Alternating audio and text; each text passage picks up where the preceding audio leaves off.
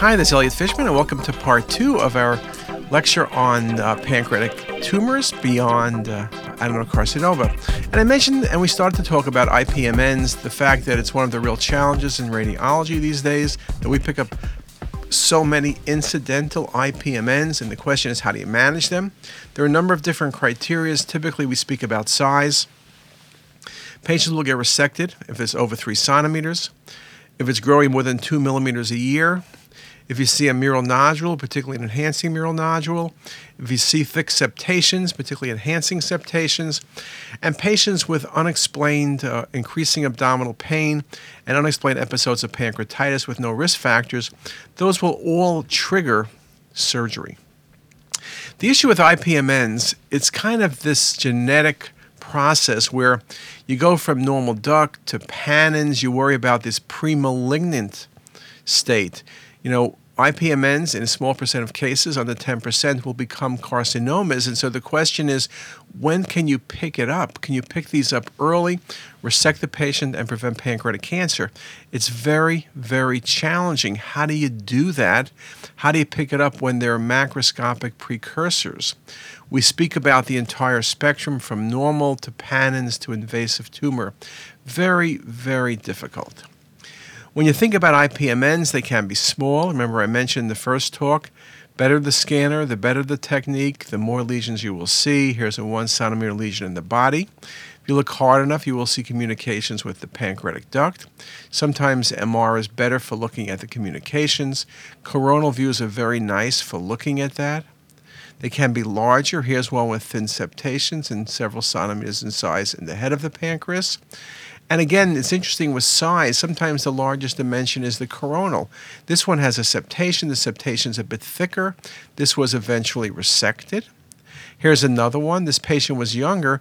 If you look at this case, I might say an MCN. Sometimes IPMN and MCNs look identical. One thing that helps often is IPMNs are associated with a dilated pancreatic duct, but that's not always the case. And in this situation, you don't see a dilated pancreatic duct. With IPMNs, one of the challenges is they're often multiple. So here's multiple lesions in the head and body and tail. And if you're going to resect this patient, which one do you resect? Do you do a total pancreatectomy? That is high morbidity and mortality long term. Even getting past the surgery, patients become brittle diabetics, all sorts of issues. So it's really not a simple case. And we see many patients like this one with multiple cystic lesions. What do you resect? Which one do you choose to resect? It's not an easy decision. Now, all of the cystic lesions, IPMNs that I've shown you, are side branch IPMNs. When you have a central IPMN, what happens is the main duct dilates, typically over 7 or 8 millimeters. And you can see, look how dilated the duct is. And main duct or central IPMNs, everyone essentially would recommend that it's associated with a high chance of malignancy. Every one of these will get resection and typically will get a pancreatectomy. Now, there are many recommendations. Here's the ACR, and this is their recent recommendation. Surgery should be considered for patients with cysts larger than 3 centimeters. If a lesion is a serous cystadenoma, surgery is deferred until the cyst is larger than 4 centimeters. Patients with simple cysts smaller than 3 cm can be followed, but attempts should be made to characterize cysts larger than 2 cms at detection. If this cannot be done based on the available imaging studies, MRI is the preferred procedure. Cysts smaller than 1 cm cannot be further characterized, and so should probably be followed up less frequently. One would also suggest that in patients who are much older, who have other risks, perhaps if you're not going to operate, then why bother following the patient? Comments about aspiration at times.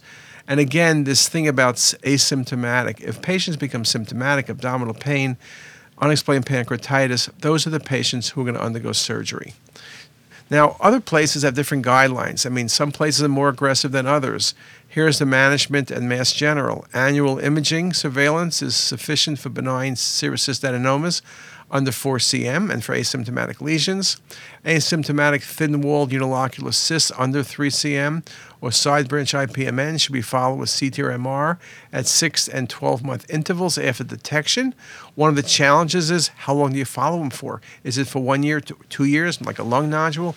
The problem is there is no cutoff. People don't know when to stop because the risk doesn't go away.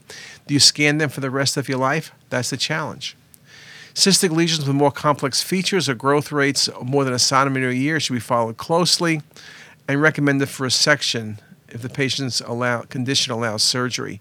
Symptomatic cystic lesions, neoplasm with malignant potential, lesions over 3 cm should be referred for surgical evaluation. Okay?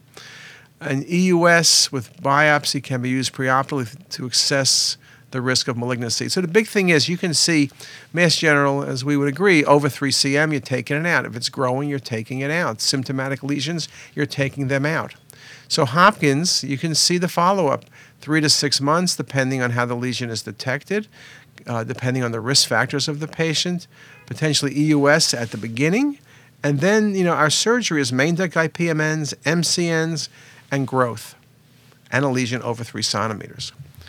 Now, this whole idea about cystic lesions, you really need to have coordination between surgery and radiology and pathology and GI. And this was an article on the multidisciplinary clinic on pancreatic cysts at Hopkins.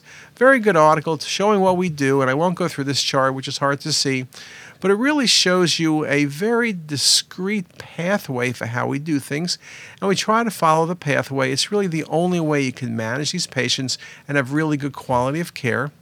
We show that our recommendations are different than other institutions when you compare how we manage these patients. Now, of course, you can always argue, how do we know we were right and they weren't?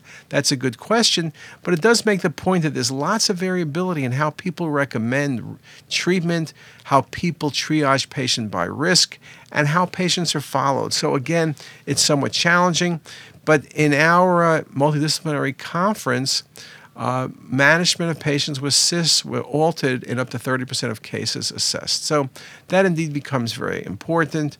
Some other comments from the clinic.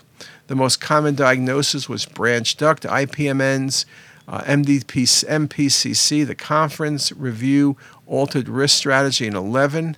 Management category was altered in 68 of 225. That indeed is very impressive. Sometimes it's more aggressive management, sometimes it's less aggressive management. Again, this clinic altered the management of a third of patients assessed in the clinic. In the majority, surveillance was recommended, with surgery in less than 10% of cases. None of the patients in whom the recommendation was changed from surgery to surveillance developed malignancy during the follow-up. So we seem to be doing things correctly, but it is somewhat of a challenge how to go about that. Now, when we speak about cystic lesions, and let me leave IPMNs for a moment, because we mentioned before about the potential for malignancy. MCNs are going to be removed. IPMNs will be removed depending on the history and size. We'll talk about SPEN tumors, which were called Hamudi tumors, solid and papillary epithelial neoplasms. And then we'll just have to mention that sometimes solid tumors, even adenocarcinoma, and not surprisingly neuroendocrine tumors, can become cystic at times. So this case is a pancreatic cancer, this widespread liver mets. It looks very cystic. Could this be a cystic neoplasm with malignant degeneration? Biopsy-proven adenocarcinoma. So sometimes adeno-CA will indeed be very necrotic. So that should not come as a surprise to you. What else? Under the category of cystic pancreatic lesions, one thing that makes the list that we're seeing more frequently is neuroendocrine or islet cell tumors. Now, when we think about neuroendocrine tumors, we're thinking about large masses, hypervascular, prominent blush, prominent washout, early venous involvement, and that's all true. But we can see them in a little different appearance. Although they are typically solid and vascular, occasionally they may be cystic with or without solid components. Cystic changes sometimes is noted in larger lesions because of necrosis, but small lesions can also be cystic. And in fact, these cystic ones, these 1 to 2 centimeter ones, are often more challenging because it's not clear. You're not thinking about a neuroendocrine tumor. Again, if you make the diagnosis of a neuroendocrine tumor, it's going to be resected. So it's a very important diagnosis. So several things to recognize. If you see a cystic lesion and has a thickened wall that's enhancing, you better think cystic neuroendocrine tumor. And if you see a cystic lesion with a wall and just the wall is enhancing with no stranding around it, you better be thinking of a neuroendocrine tumor. These tumors truly have definable wall issues. 25% are associated with men's syndrome. These are different syndromes, but again, 75% are not. This is a great example. You look at this lesion, what is it? Image on your left, it looks like a cystic lesion. Could be an MCN, IPMN, serous adenoma. But then when you look at the next set of images, you can see it's cystic with septations, but there's nodularity, and there's also enhancement. It's not that smooth lesion. The wall is thickened. Something is wrong here. This is a cystic lesion, and you have to worry this could be a malignancy. And here it is again, and when you look at the 3D, that enhancing wall is of great concern. This was a cystic neuroendocrine tumor.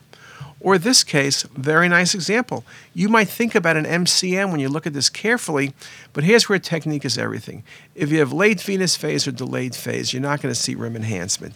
But if you have early phase imaging, we do dual phase imaging, and you're able to do 3D reconstructions, look how nicely you can see the rim enhancement. You see, it's not just a cyst like an IPMN or a serous adenoma or a simple cyst, but there's rim enhancement.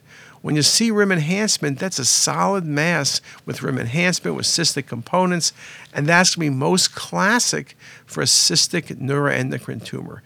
On venous phases washes out, there's the ring around the zone by the tail of the pancreas. Just a beautiful example. And you can see it's not just that rare. Here's one, a cystic lesion by the head. This was initially read as a 1 centimeter cyst that the patient had experienced increasing pain over time. And then when you look carefully, there's actually a blush around the lesion. And yes, it's cystic, but look at the blush. And that was a classic, beautiful example of a cystic neuroendocrine tumor. Now that's really on a small side. And here's one on a large side. You have a mass, it's enhancing, it's cystic, and it's solid. Now, and if I show the image on the left, the solid mass, you would always pick neuroendocrine tumor. Maybe the cystic thing you would not. But you should, because these lesions are both cystic and they're solid. And it's just a beautiful example of that, nicely shown on all of those images. So I think it's a very, very good example and something to really be considering.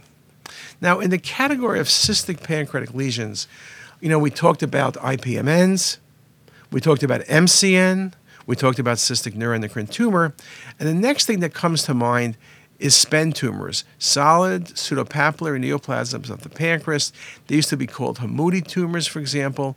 These are very important lesions. Now, we spoke before about how we detect lesions in certain age groups, that things are more popular. Well, SPEN tumors, that's the case. They're usually younger patients. They're usually female. They're usually in their teens or 20s. So a very important diagnosis and one that we can make. And what I'll tell you we'll do is, why don't we just stop right here and let's start off with SPEN tumors. Perhaps while we're taking a break for an hour, maybe look at your book or go online and read some of the articles we wrote on SPEN tumors. And then I'll come back and we'll do some more talking. Thanks a lot.